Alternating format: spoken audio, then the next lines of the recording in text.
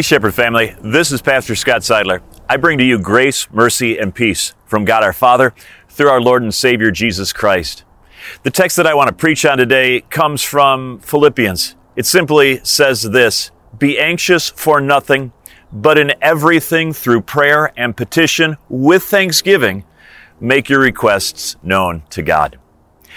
Back in the day when we were little kids, we played on playgrounds, and the slides, they were fair enough, not too much anxiety to go down a slide.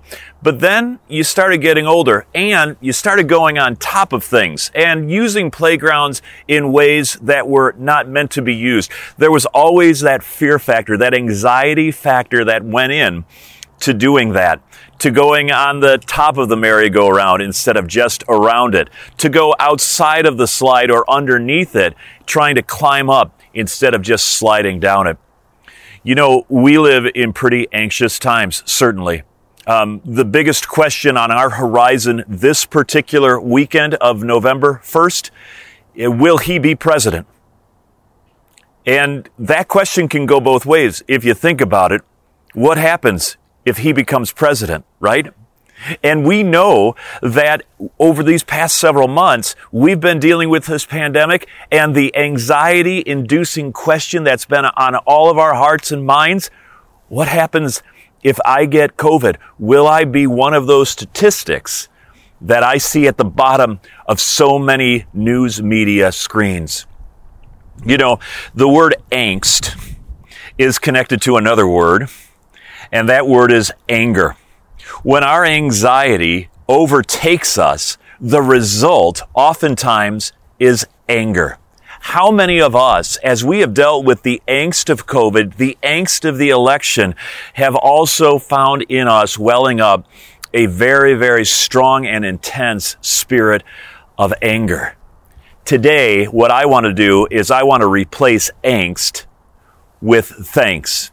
Because in this November worship series, we are focused on gratitude. November is for Thanksgiving. Not just the holiday, but at Shepherd, November is for Thanksgiving, the spiritual aptitude and discipline of saying, I'm grateful and thank you. You know, back in the day, there was a guy by the name of Sigmund Freud. His friends called him Sig. Anyways, Sigmund Freud looked at this whole idea of anxiety and angst. And he found that there were three causes of anxiety, or at least he identified what he saw as three causes of anxiety. On the one side, there was anxiety that came because of real threat to us. The second kind of anxiety was the kind of anxiety that comes when our desires, our hopes and aspirations are not realized. And then the third source of anxiety was the kind of anxiety that comes when we sense there is a loss in moral value and we are somehow part of it or victim to it. I think about all of those kinds of anxiety-inducing situations because in this moment, if you think about it, we are an anxiety-ridden culture because those three sources of anxiety are operative right now. On the one side, we certainly know, and many of us feel like there is a real threat to us.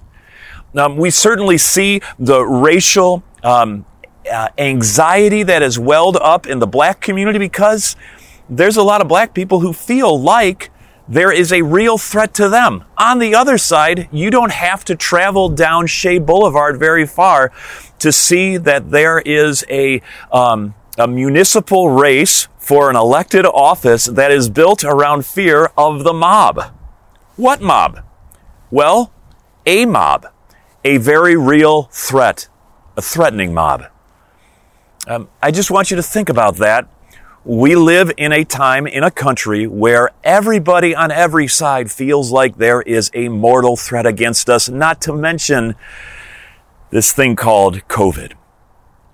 Secondly, I think all of us have a sense that there are moral values in play in this country that are not being honored on both the left and the right. And so all of us in this country, regardless of your political persuasion, feel like there is a mortal and moral threat. Those two.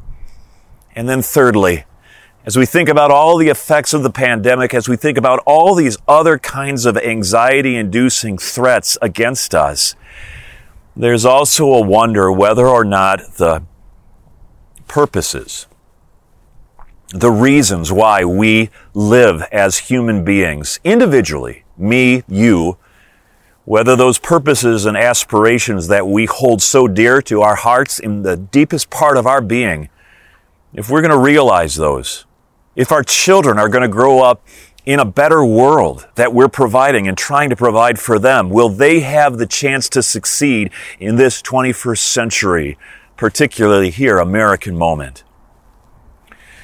So we've got the mortal threat of reality. We've got the moral threat of value. We've got the inner threat of unrealized aspirations. It's no wonder we're an anxious bunch of people today.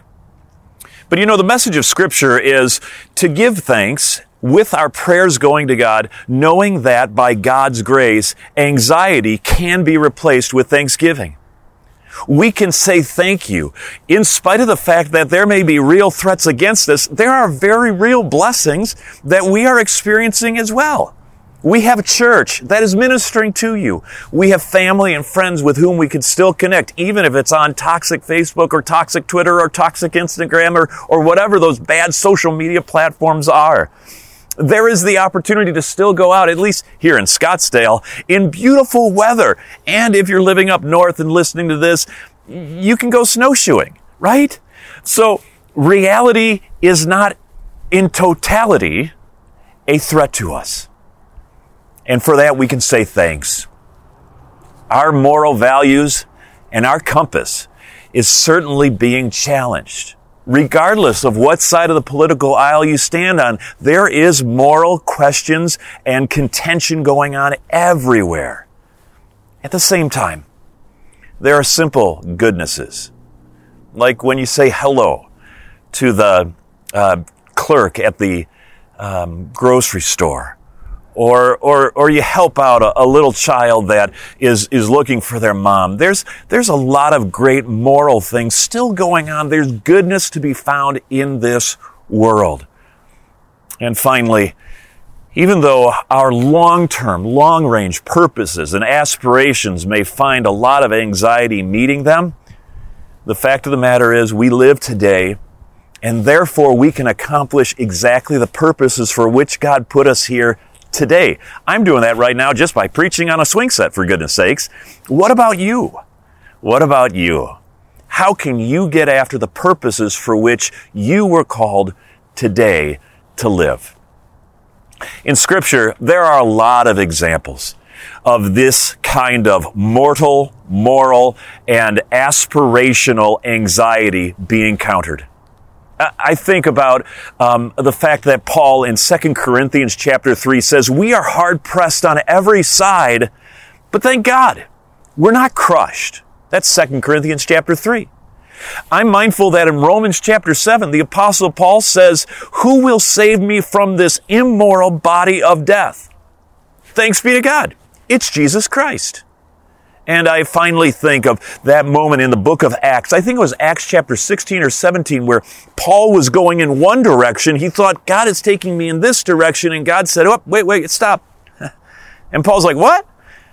And then all of a sudden God said, I've got another direction I want you to go. Your aspiration to go that way may be thwarted, but my opportunity for you to go this direction, it continues.